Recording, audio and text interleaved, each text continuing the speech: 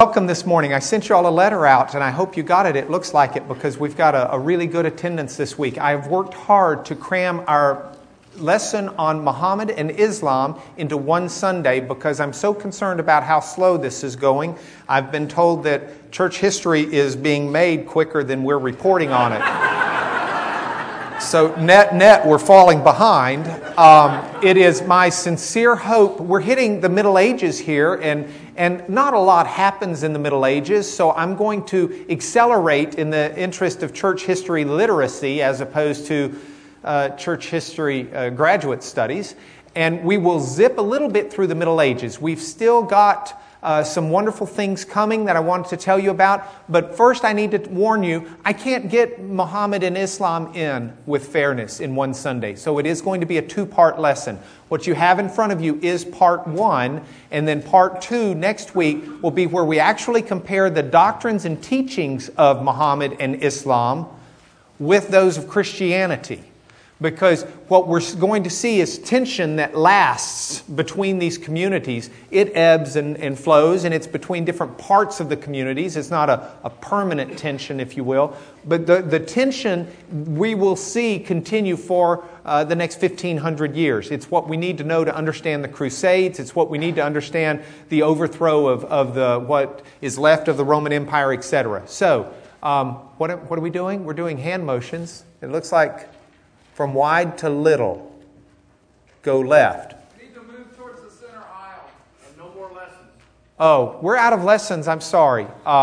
Castell took 6 of them. He's holding up a few extra. He sells these. And if you've got room to move toward the center, that would be helpful if more people come in. Also, don't hesitate. We've got a few seats down here in the front. Raise your hand if you'd like a lesson. We'll try to bring more next week. Next week's lessons, I will tell you this. I was asked, and in fairness, I should have put a bibliography with the lesson this week. I did not do that. I was asked by one of the readers of my lesson, my son, what I was using for my source materials this week. And one of the difficulties when you teach the life of Muhammad is we don't have original source material from contemporaries. By that I mean we don't have written down what other people thought about Muhammad and what other people who knew him had to say. We're relying upon materials that were written after Muhammad was dead, up to 100, 200, 300 years later. And whenever you rely upon that kind of material, you're reading people, and I don't want to suggest that they're dishonest by any means. That's not my suggestion. But anybody who writes afterwards, a historian will tell you, is going to write with the glasses that they see history. And you know, so we've got to understand some of that. But we've got plenty of good data to understand what we're about today. And certainly next week, a lot of the material that I've put together comes actually from Muslim authors, because I want to try and do justice and fairness to the faith of Islam for what they stand for. I do look forward to next week in contrasting some of the core tenets of the Muslim faith with the Christian faith, because anybody here ever grow plants from seeds? A lot of you. Have you ever noticed how you can plant 2 different kinds of seeds that are radically different, and when they first sprout, they look the same, and you can't always tell which is which? But given time, one grows into a massive tree while the other grows into petunias or something. Okay? It's the same way with the Muslim faith and Christianity. If you just look at it very superficially, they seem to have a lot in common. But a very careful examination and a little bit of time to unfold what both stand for show them to be vastly different in what they teach. And so I look forward to next week and urge you to try to come. But now we've got a lot to cover this week, so fasten your seatbelts, put up your tray tables, we're going to take off. Muhammad and Islam. This is the globe. It's only half of it, technically. There's another half that we don't get to see, but you all knew that. On the globe, you've got a bunch of people. 6.5 billion, okay? So all of those are the 6, and that guy up there is the half. There are 6.5 billion people on the planet. And depending upon who you agree with, there's somewhere between 1.1 to 1.7 or so billion that are Muslim. That means basically 1 out of every 4 to 1 out of every 6 people. Now think about what that means. That means in this class, starting there, going all the way back to about right here, that entire corner, if this class were to represent the world, would be Muslim. That's a lot. Dr. Bob's not here this morning. He had suggested that I tell everybody how many people in here are Muslim, and then when everybody raises their hand or doesn't, say, oh wow, the whole back 5 rows. And then when all of y'all turn around, I was supposed to say, made you look. But I decided not to do that. I do believe that we've got some Muslim guests here this morning, and to you, I want to say, welcome. You will hear, hopefully this morning, a good historical and fair representation of your faith. And I invite you especially to come back next week and hear, as we compare the basics of the Muslim faith to the basics of the Christian faith. I invite you to come back for 2 reasons. First of all, to hold me accountable and make sure I do fairness to your faith. And then second of all, to listen to the faith that we share here so that you can better understand the 1 out of every 4 people in the globe who call themselves Christians. So with that, let me ask you some questions. Have you ever wondered why it is that Muslims believe what they believe and why there are so many different Muslims and so many different beliefs? You know, Hakeem Olajuwon is a gentleman, is one of the nicest people I've ever met. He's very kind. He and Becky and I worked together on a fundraiser to generate money for wheelchairs for the people in Bosnia who had been affected by all of the war, savages of war over there. A nice, peace-loving Muslim man. And so you've got a guy like Hakeem Olajuwon who's very peace-loving, and yet in the same faith you've got Osama bin Laden, who vociferously and loudly proclaims his desires to see America and Western civilization brought to its knees. You know, how can you have someone who loves peace and someone who loves war in the same faith? Or have you ever wondered why within the Muslim faith there's tension even within it? Right now, Saddam Hussein is on trial. He's been on trial for some time. But one of the things he's on trial for is whether or not he's behind the slaughter of 150 Shiite Muslim men. So here's the question of why would this man who is a Muslim be out basically wiping out entire scores and scores of Muslims that are of a different... What is the difference between a Sunni Muslim and a Shiite Muslim? Why would they be fighting? Why would they have this animosity towards each other? These are some of the questions that actually have their answers in the very genesis or beginning of the Muslim faith. And so this week, what our goal is to talk basically about the life of Muhammad. But to do that, we have to first talk about what the world was like that Muhammad was born into. And then also what the world was like right after Muhammad. That's our goal for today. If we accomplish that, we're in good shape. Y'all come on down. There are seats somewhere. Make yourselves at home. There you go. Next week, we will, as I said, compare the details of the Islamic faith to that of Christianity. So, with that said, our introduction's out of the way. Point number 1 today, if you keep an outline of a speech, let's talk about the world that Muhammad came into. I got out my kids' crayons. Don't laugh, I really did. This is, whoops, I got a little carried away.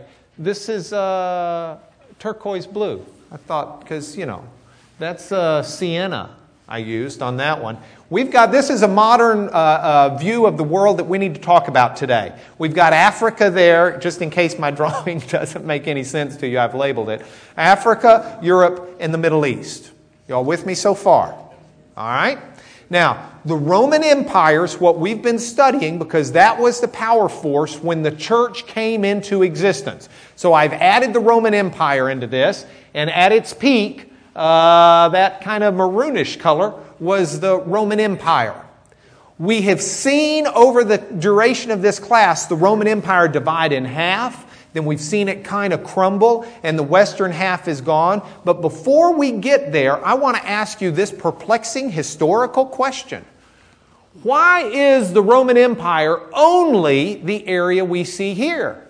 Why isn't the Roman Empire up above? Why didn't it expand down below and off to the east? Well, up above, there is a river that borders the Roman Empire at that time. And there are forests, the Black Forest of Germany, for example, that were very dense, that made it very difficult for Rome to go further and to conquer. So Rome set up its borders at that river. But that still raises the question, why does not Rome ever conquer Africa and come down here? Why doesn't Rome conquer the Arabian Peninsula, what is now Saudi Arabia? Anybody want to guess? Yeah, that's just not where you want to go conquer. Okay, these are not people that had big cities by and large and big civilizations. These are nomads. They have tents and caravans. They may move from an oasis to another oasis, but basically they're going around trying to see where they can graze their sheep. So they have camels and you don't go conquer that as Roman legions. You wouldn't have enough water to make it from one oasis to the other with your entire battalion going like this when they got camels and they maraud. And what are you doing anyway? You're conquering desert and you want to add desert to your territory. That's just a headache. So that's why we see the natural Roman boundaries that we see, and you don't see Rome encroaching down here. Now, the kind of people that lived, especially in the Arabian Peninsula, over in this part of the desert, there's really not much of anything. But in the Arabian Peninsula, you actually have a lot of people. And these are people that are called, by folks today even, Semitic. Oh, time out, I left this out. See that? Medina and Mecca?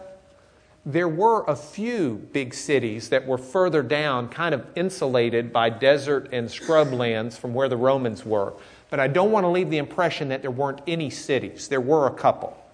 Now, having said that, the people who inhabit this are Semitic people. Semitic. You heard the word before?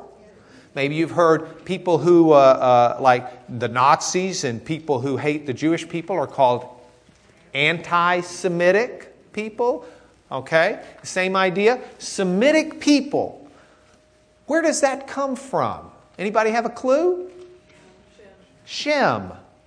Shem was one of Noah's 3 sons. And in the Semitic languages, like Hebrew, there's no difference between really an S and an SH. They're the same basic letter. They're just pronounced sometimes S and sometimes SH. So from Shem, you get the Shemitic or the Semitic people. Now, do they actually descend from Shem? That's what anthropologists have thought, and that's why they call them Semitic people. But Semitic people are very different from the people that have civilized the Roman Empire. They're not, the Roman Empire people are not considered Semitic like the nomads are. Semitic people have a very different culture. They have a very different language. They break off from so far back, it's either Noah or something close.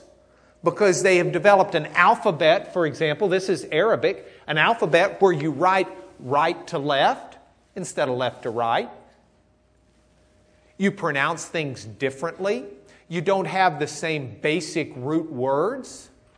You don't have, if you study Greek, you'll find so many words in the Greek language or the Latin language that sound like ours. Anthropos is man, like anthropology in Greek. Okay? But you go to Hebrew and you don't have anything to remember it by if you're trying to study the language because it's so vastly different. Our language doesn't come from the Semitic cultures. Our food doesn't come from the Semitic cultures. You go over and eat Semitic food, you've got pita bread and hummus. I mean, it's wonderful. I like it. You've got falafel. You've got a whole different food. You've got different culture. You've got different everything. And so you've got to keep that in mind as we do this lesson. The other thing you've got to keep in mind as we do this lesson is the nomadic people themselves produced a different culture. When you're a nomad and you go from town to town, you basically live within yourself. You don't set up trades. You don't have a blacksmith. You don't have a scribe. You don't have a steady priest. You don't have a... You are a totally enclosed community that just moves, has a nomadic lifestyle. And it's happened not once, but generation after generation, so far back that you're very tied in with your family. And the family is the key. In the nomadic cultures that Muhammad was born into, you basically have one tent per family. A big tent. I mean, this is not like the, gee, let's set it up for Scoutorama. Okay? This is the big tent. And the family lives in it. It's got rooms inside it in essence. But the family lives in the big tent. Now, a collection of tents that move around together are a clan. You with me? Some of this is kind of foreign to us. This is not our culture. So you just got to get some of these words down for this to make sense. The clans that are all kind of loosely affiliated, you got a family here, you got a family there. The families that are related are in a clan. The clans that are related belong to a tribe. All right, I'm going to throw these back up here. First, I want to throw in just a freebie. Do you know what the Arabic word for elder is? No, probably not. Sheikh. Or in English, we write it this way, sheik. And so we've got some familiarity with some of these terms, but that's who was the elder within the clan itself. Now, I put it back up on the chart in this way. You've got a tribe, and the tribe will have different clans. The clans being a looser affiliation of the families. And under each clan, you've got a family. And that's the way their society was set up that Muhammad's born into. So with that, we've got the background knowledge we need. Now let's study Muhammad. All of these different tribes, and within the tribes, the clans would often worship different gods in the nomadic area. Okay? There were, at one point in time, 360 gods and goddesses, deities, that were being worshipped as Muhammad is born into the world. And one of the places where a lot of the nomads would come together to do their worship beyond just where they are in the desert at the time was in Mecca, down here at the bottom of the Arabian Peninsula. And within Mecca, in the center of Mecca, was something called the Kaaba. It's worth saying. Kaaba. Kaaba. Okay? The Kaaba.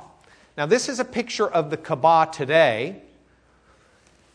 It is that big square box. It's about 50 feet high. It's a cube about 50 feet. It's got one door. You can go in it. The door's about 6 foot off the ground. And within it today are several items I've read. I've never been there. But one of the items that's of the greatest and most holy origin, supposedly, is a stone, a black stone. And no one knows exactly where this black stone came from. But the Kaaba had already been built around the stone at the time Muhammad was born, and the stone had already been there, and the Kaaba had been there, and you have 360 deities all set up around the Kaaba. And Mecca as a town itself is being run by what I'm going to call the Shark tribe. Okay? They're actually the Quraysh. But Quraysh comes from the Arabic word for shark, and since none of y'all, except some visitors, speak Arabic, you'll be totally lost if I keep calling them that. So they're just the sharks, the shark tribe. Okay? And no jokes about they must have been filled with lawyers either. All right? Now, the shark tribe actually has control of Mecca. And they have control of this worship center, the Kaaba. And they've set up 360 deities so all the different tribes can come worship their deity. The problem is, well, let's keep going for a minute. I'll tell you the next thing that happens. The Kaaba itself, where did it come from? Well, we don't have anybody that tells us where it came from before Muhammad and the Quran. The Quran, you'll find out, is basically the revelations that went to Muhammad and some of his companions that have been recorded. It's the Islamic Bible, if you will. Okay, but before Muhammad and the Quran, we don't have any written history that tells us where the Kaaba came from and this black stone inside.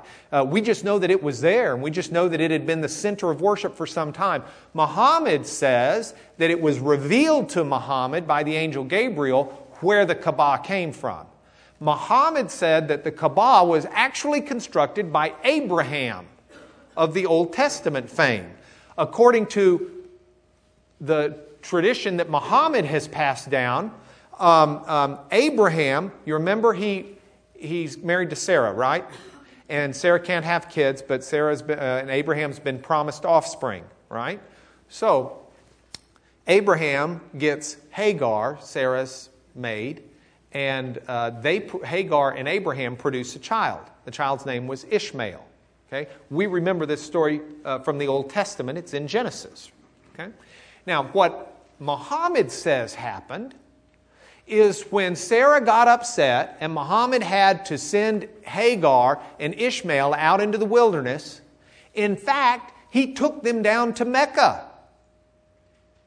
And it was down in Mecca that he left Hagar and Ishmael, left them with just a few dates and a little bit of water. And then Abraham went back north toward the Holy Land of Israel. All right? Now, after a day or 2 days, 2 nights and 1 day, so Muhammad relates, Hagar's running out of water. And she's real upset and doesn't know what to do. So she's pacing back and forth, crying out to God for help. At which point little Ishmael's playing, and his hands miraculously uncover a fountain. And he starts talking about the gurgling noise the fountain makes. It's a spring. And upon that spring, in essence, Mecca's built. And that spring is ultimately called the Zamzam Fountain, off of the noise that Ishmael thought the fountain was making. So you've got a fountain there that's got some tradition behind it. You've got, I left this out. Supposedly Abraham came back later and with Ishmael built this Kaaba. And the stone is there. And that's how Muhammad says it got started. We don't know how it got started. Muhammad gives that history, which was supposedly revealed to him, but there's no other history behind it. But there was a Kaaba there. The Kaaba, history tells us, was destroyed during the lifetime of Muhammad by a bad storm. Now it's built out of stone. Then it was probably built out of wood. So this cube was destroyed by a storm, and all of the shark tribe want to know, what should we do? Because you see, it was this Quraysh, or this shark tribe, that is in charge of the Kaaba. Now, I told you the tribe's at the top and they have clans under them.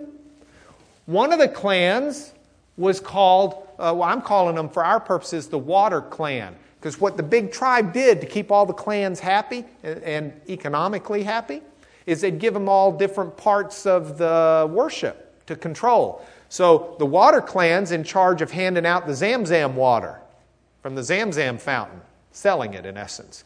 Then there was another one that was in charge of distributing or selling food. Another clan that solves disputes and things like that. So these clans all have an economic interest, as do the shark tribe, in seeing that this worship at the Kaaba continues. Because this brings in tons of money. Right? Does this make economic sense? So, into this Water Clan is born Muhammad somewhere around 570. Somewhere around 570. Muhammad's born. His dad dies probably right before he's born, if not right after. So he lives with his mom until he's 6, and when Muhammad is 6, his mother dies. Muhammad is raised basically as a nomad in caravans. He's raised by an uncle once his mom dies, but he's in that family of a tent that's moving around in the wilderness. One account, actually several accounts, because there's a Christian version of this account as well as a Muslim version of this account, says that somewhere around the age of 8, 9, or 10, Muhammad in the caravan, as it's moving around, actually encounters a Nestorian monk. Now, if you were here for our church history class where we talked about Nestorius, he was that Archbishop of Constantinople who thought that Jesus was in essence two beings put into one. He was Jesus the man and God who kind of inhabited Jesus. And Nestorius got kicked out and exiled because he didn't believe that Jesus was fully God and fully man, united. He kind of had them divided. Any of y'all remember that? Maybe. Okay. Well, you know what happens when these guys got exiled and kicked out of the Roman Empire for heresy? They went and lived places like the Arabian Peninsula. I mean, they can't live in the Roman Empire. So there's a Nestorian monk that actually has a meeting with Muhammad. And it's interesting, we'll see next week as we look at some of Muhammad's beliefs and Islam's belief, I just can't help but wonder if the entire history of civilization would have been different if instead of having that early run-in with a Nestorian monk, he'd have had a run-in with an Orthodox Christian who taught him the real nature of Jesus. But we don't know. Muhammad does grow into a very wise man. He's got a reputation for honesty. He's got a reputation for wisdom. And there is a time in his life where Muhammad himself encounters the Kaaba. Now, you remember the Kaaba, I told you, got destroyed by a storm? The question for the Shark tribe was who's going to rebuild it? How are we going to rebuild it? So they decided they'd take different clans, and each clan could be in charge of building 1/4 of it, one wall. Okay? But then the big question came, okay, after we rebuild it, which clan gets to put the stone back in? And they were fighting over it, came to blows over it. So before they just start annihilating each other over who gets to put in the stone, they decide, okay, the next guy to come in the Kaaba, we'll let him do it. And who should walk in the Kaaba next but Muhammad? But to show Muhammad's wisdom, we're able to read about how Muhammad goes about doing it. Muhammad says, well, I guess I could pick up the stone and bring it in, but that's going to elevate my clan above all the other clans, and I don't think that's the right way to do it. So instead, let's get a blanket, everybody get a corner, all the different clans have a representative with a corner, the stone's in the middle of the blanket, and we'll all bring it in together. So they all take it in. Muhammad takes the stone off once it's inside the Kaaba and puts it down. Now, 360 deities being worshipped. Polytheism is the big word for that, many gods. But there are a few people who begin to start thinking, gee, we've got Jews among us, we've got some Christians among us, and there is something to be said about the idea, maybe there's just one God. And Muhammad himself starts thinking about this. And by the time he's 40 years old, Muhammad is taking long walks in the wilderness and the mountains, thinking about God. And Muhammad goes up to Mount Hira. And in a cave on Mount Hira, we are told that an angel appears to Muhammad. It's the angel Gabriel. And the angel tells Muhammad to recite. And this happens 3 times before Muhammad catches on and realizes he's supposed to understand and remember or dictate or read what it is that this angel is telling him. And over the next years and years and years, Muhammad does that. And these visions that Muhammad is given from the angel Gabriel become what is the Quran. The Quran is not merely the visions of Muhammad. There are also some other writings that are considered holy writings of some companions and stuff. But Muhammad's visions that are written in the Quran are put together by people after his birth who kept track of them. He didn't actually write the book itself. Some of you may be saying the obvious question, why do you spell Quran that way? I've seen it spelled with a Q. Same book. It's just we're taking Arabic letters and turning them into English letters. And you can do it with a Q, you can do it with a K. It's like Muhammad. You'll see his name spelled a number of different ways, M-O or M-U. We've got different languages, so we're just doing it the way it sounds best. And you'll see Quran spelled very different ways. So in all of this, Muhammad has this vision. Well, now, the core of the Quran and the core of his vision is that all of these different gods are wrong. There's only one God. God in Arabic is Allah. That means the God, technically. In Hebrew, it would be El, or Elohim. Even though that's a plural, it's a singular form, or it's used as a singular in the Hebrew. Or you could use Yahweh, which God says was His name in the Hebrew Bible, but that's not technically God. Yahweh is considered a name. But El, or Elohim, is the Hebrew for God. The Arabic for God is Allah. So what Muhammad is told is, there's only one God.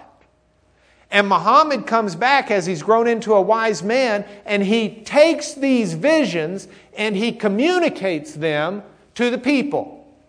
This is why Muhammad is called the messenger of God. Muhammad is called the messenger of God because he took what God had to tell the people, and he was the receiver, and he gave it to the people. I got an email from someone the other day who's fairly familiar with Islam. And one of the people that I'd send my lessons to and say, hey, read this, tell me if you see anything where I've messed up or something, because I want to make sure we get it right. And he says, have you ever thought about how similar in origin the Muslim faith is to the Mormon faith? The Mormons believe that Joseph Smith was on Hill Cumorah, right outside of Rochester, New York, in Palmyra, New York, in the 1800s, when the angel Moroni comes to him and gives him God's word for the latter-day saints, the saints of these latter days. And that's what we have in the Book of Mormon. And it's caught on like wildfire among certain parts of the world. There are a lot of Mormons. In the same way, you go back 600s, and on this night of a vision, it starts from Muhammad, but the angel Gabriel shows up to Muhammad and said, here, this is the last word. This is what God wants everybody to know. I dare say that there have been other people over the source of time who have claimed to have a direct word from the Lord too. I've had people come to me and tell me a word from the Lord. That God spoke to them, they said, specifically for me. For example, one of the first times this happened was with Will, our son. And I was told 3 months before he was born that God had specifically told this person to bring me a message that I was going to give birth to, or I wouldn't give birth, that I was going to have given to me through birth in 3 months, a wonderful daughter. I've never told Will. I don't want any of this gender confusion stuff going on. But, there are historically lots of folks who claim to have a divine word from the Lord. And I'm always a bit cynical, and I never want to drink the Kool-Aid. Because these people who have a word from the Lord in the Bible, we're told to test them and to measure them against Scripture. And so that's what I try to do. That's what I would urge you to do, regardless of your faith. Measure it against what is Scripture. Let me tell you what Muhammad, one of his followers, said, and this is in the early writing. Muhammad's followers said that Muhammad himself was actually prophesied in Scripture.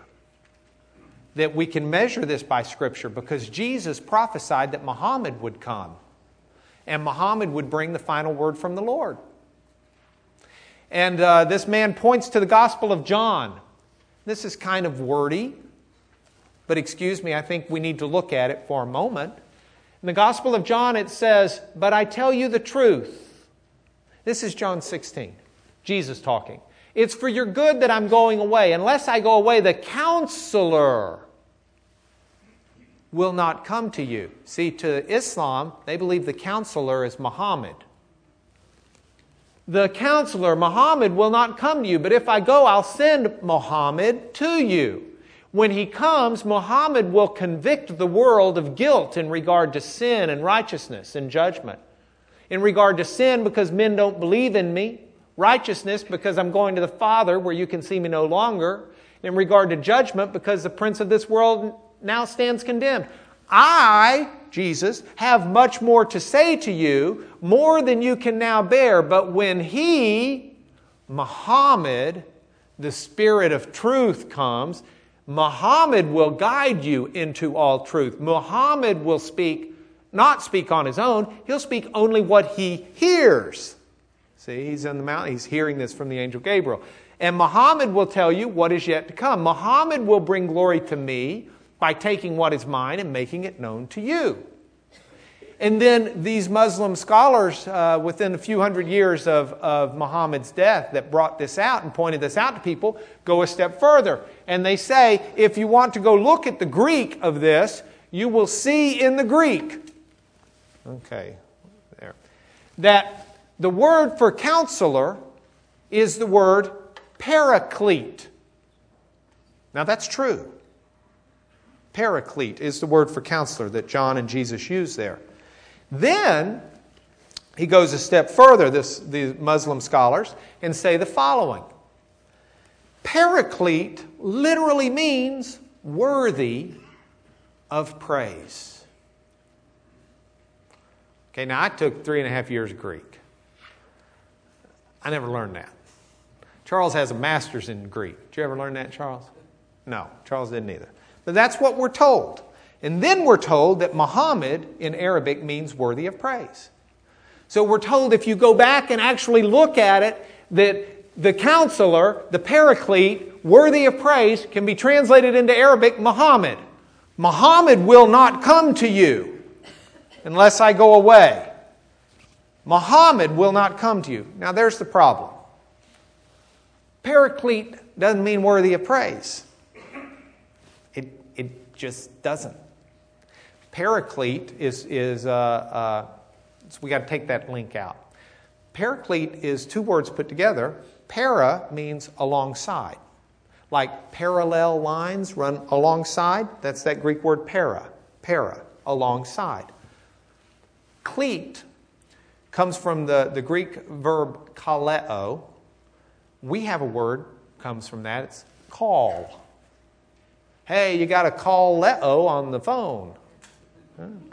Call. Call-leo. Paraclete literally means someone who's called to walk alongside with you. So the NIV translates it counselor. It can be translated lawyer. Because a lawyer is someone who's called to go alongside you when you're in desperate trouble at court. The Greek word paraclete is used for the word lawyer in Greek. Okay? It can also be used as comforter.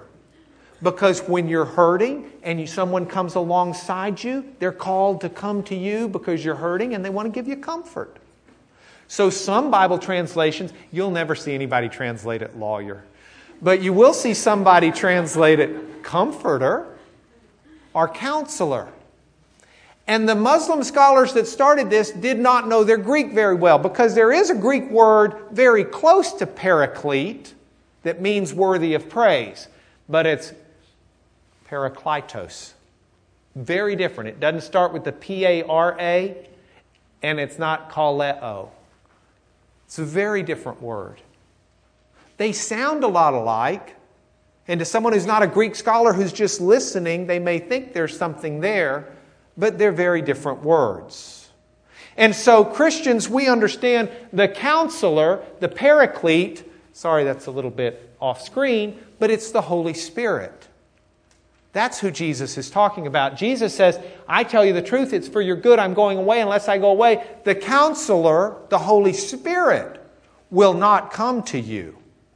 If I go, I'll send the Holy Spirit to you, and when the Holy Spirit comes, He'll convict the world of sin and righteousness and judgment.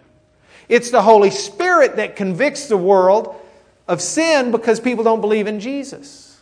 Of righteousness because Jesus died and went to the Father. to meet righteousness for us, because we needed someone to die for our sins. And of judgment, because the prince of this world stands condemned. There is a judgment. There's a judgment declared by the fact that Jesus dies.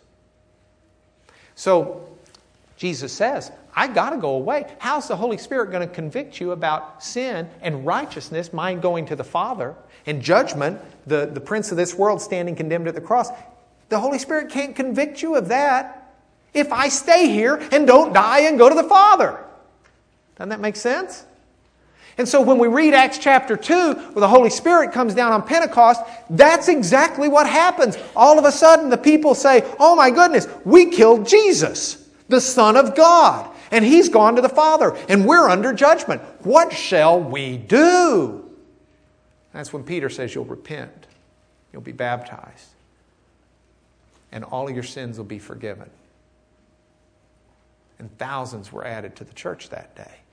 The day the Holy Spirit came and started its work of convicting the world. And so that's the work of the Holy Spirit.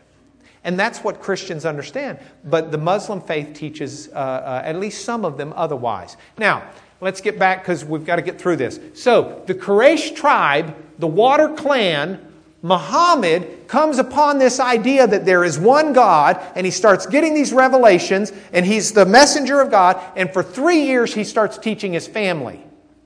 But I got to tell you, after he starts teaching his family, word starts getting out to the Water clan and to the Shark tribe. And do you think it's a real popular word? No. It does not take a rocket scientist to figure out if you've got a culture and a tribe that for centuries has been making its living off of pilgrims coming in to worship 360 different gods, that having one renegade guy say, I've gotten a vision, there aren't 360, there's uno, one. That it starts kind of hitting everybody else in the old economic pocketbook. And so they plot to kill Muhammad. And Muhammad flees from Mecca and goes up to Medina.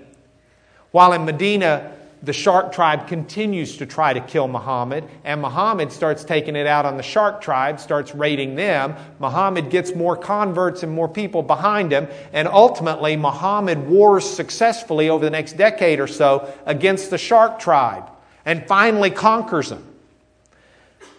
He starts conquering not only them, but he conquers Mecca. Has an interesting debate with some Christians that come. 60 Christians come to Muhammad and say, because Muhammad, he's the messenger of God. Muhammad's saying Abraham in the Old Testament, the Jewish tradition was right.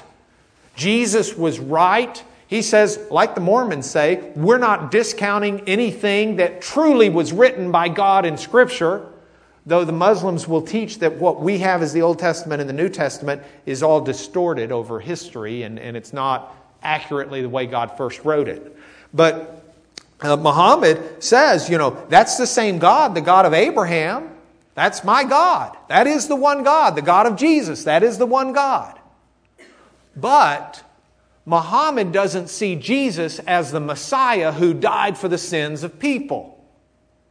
Ultimately, as we'll see next week, Muhammad teaches you don't go to paradise based on whether or not your sins are forgiven. You go to paradise by putting your sins, your good deeds and your bad deeds in a scale and seeing which one outweighs the other. Nothing's forgiven in the sense that the sins have been washed away and you have only good deeds from God to be seen. Nobody's clothed in the righteousness of Christ in the Muslim faith. So 60 Christians and a bishop come to visit Muhammad to debate whether or not Jesus was just a good man and a prophet, or whether Jesus was the Son of God. And ultimately, there is an ordeal offered where it's kind of like showdown at the OK Corral, and everybody's going to show up and see who lives to spread their faith the next day. At the ordeal, the Christians say, we're not really here to fight and to try and do that. How about if we just pay a tax and we just go on our way and we get to live our faith and believe it? Muhammad says, okay, I'll accept that. So Muhammad takes a tax from the Christians and lets them go on at that point in time. But that's what happens. Now, briefly, after Muhammad, let's look at that, and then next week we'll really unfold the beliefs. Muhammad dies in 632. He's made his last pilgrimage. He's kissed the rock inside the Kaaba. And when he dies, the question is, okay, who becomes his successor? Nobody's the messenger of God. There's never going to be another one like him, he taught. But someone's got to inherit his ability to rule the people of Islam. And so there's kind of a fight over it.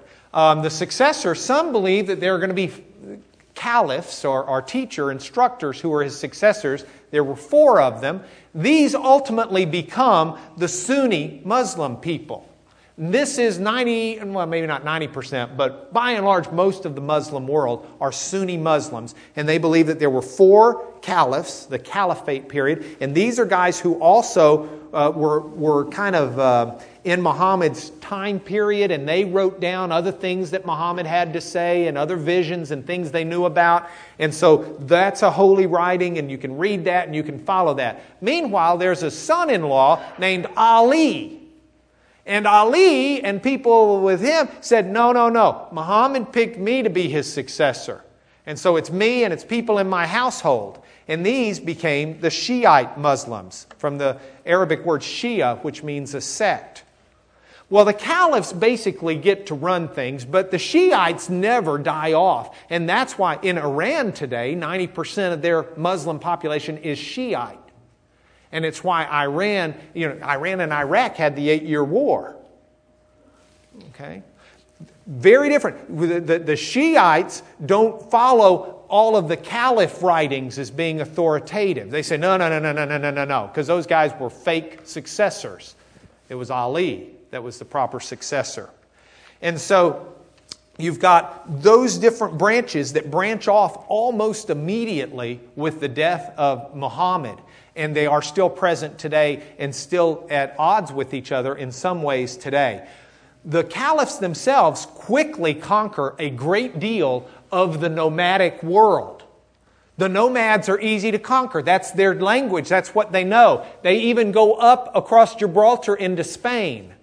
But Islam, within 75 years, really spreads out. Now, these aren't real highly populated areas, all of them, but some of them are. They take Jerusalem and they take Israel and conquer so much. And the conquering spreads all the way over to India. I just didn't have enough crayons to draw it. But the Sassanid Empire gets conquered as well. And Islam spreads. Now, at this point in time, as we roll out through the 600s, compare it to the late Roman Empire. It's reduced down really to this area right in here of Turkey and Greece and a little bit more. Islam, we'll talk about next week, the 5 pillars of Islam. These are the 5 cores of the Muslim faith. The core number 1, and this is what makes you a Muslim, is your profession of faith. You profess that there is only one God and that Muhammad was his messenger. And you make that proclamation of faith, and you are a Muslim. You have a prayer ritual of 5 prayers a day. We'll discuss what those are. There's a charity payment that you make in the Muslim faith as one of the 5 pillars. There's fasting. You fast during the month of Ramadan from sunrise to sunset. We'll discuss some of that next week. And then if you've got enough money, you're supposed to make a pilgrimage to go to the Kaaba and to see it. And you do this 7 trips around it and bow and pray and some of that stuff. So we'll talk about the Hajj or the pilgrimage next week as well. Now, I want us to do this, and this is a Bible study course, obviously. We're in a Bible study class. And I want to put some points for home up here. I believe these points for home with all my heart. If you are a Muslim and you're listening to this on the internet or you're in here today, I tell you this with love from my heart, but this is what I believe, and as I understand your beliefs, I hope you understand mine. I believe that when the Spirit of truth comes, that Jesus was talking about the Holy Spirit. I believe if you ask God and His Holy Spirit to reveal to you truth and you truly open up your heart to understand it, that He will convict you. That it doesn't matter who you are or what faith you claim, you truly do not have enough merit and good to walk into the presence of the one God Almighty who created heaven and earth and declare, I deserve the right to live with you for eternity because I was good enough.